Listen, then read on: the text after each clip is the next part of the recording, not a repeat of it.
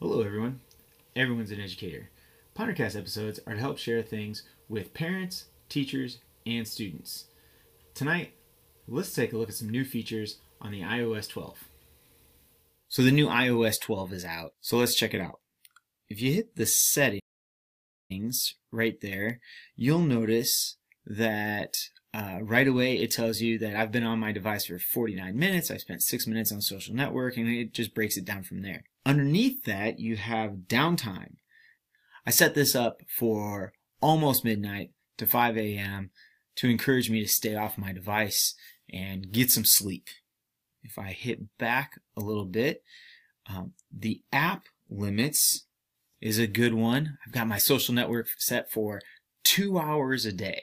I feel like that's probably a little high. I'm going to kind of see where I go with this. Maybe I can drop it down a little bit and encourage me to just get work done on the social networking, learn real quick on the social networking, and we'll kind of judge from there. You can add some limits. Then there's always allow, and there's content privacy, of course, but one thing I want to kind of scroll down towards the bottom is this set up screen time for families. If you have the family sharing, having kids on using the same Apple ID or existing Apple IDs, and not just like children, I'm talking about like high school kids, you can then limit screen time for that.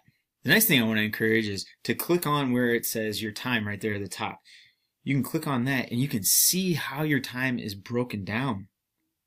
Last 7 days, well, I just loaded this like an hour ago, so I'm learning as I'm showing you.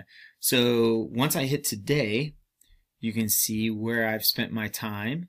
You can see kind of the different apps that I've used. If I hit show more, I like this pickup, 5 per hour so far. So it'll be interesting to look at the notifications and see which apps I'm using to then lead me to pick up my device. Next thing I want to show you is guided access. So if you hit the back and you go back to your original settings and you hit general, especially if you have little kids, this is a good one. And you go down to accessibility, which is right here at the top. And you scroll down, it's usually towards the bottom. It's called guided access. So here it is right on the bottom. It's learning guided access. Right now it's off. I'm going to turn this on. And I'm going to set my passcode here.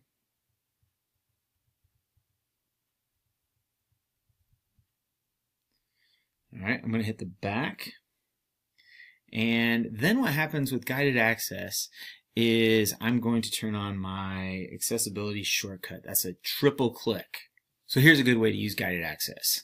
If you have little kids, this is a good one. If you have students and you're showing them different apps, this is also a good one, and you want to hand your phone to them.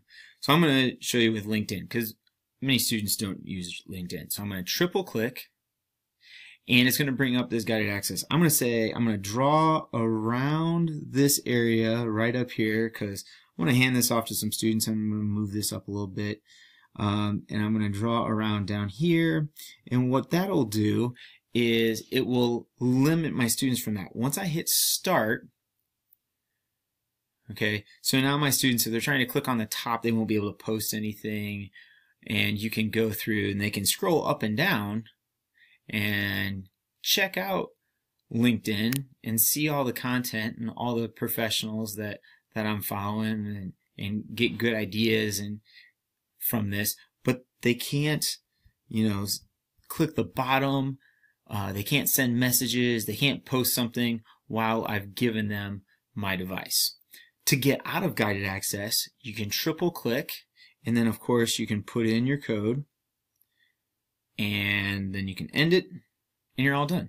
So I think those are some really cool features with the new iOS 12. The screen time has some really cool features. Guided access is not new, but it's a good one. If you have not already signed up for the Indiana Connected Educators Conference, please do that. I'm going to put some links below. Thanks for watching. Don't forget to like, subscribe, share this video, and I'm always looking for parents, community members, educators to share what they're doing. So shoot me an email, shoot me a tweet. Thanks for watching. Bye.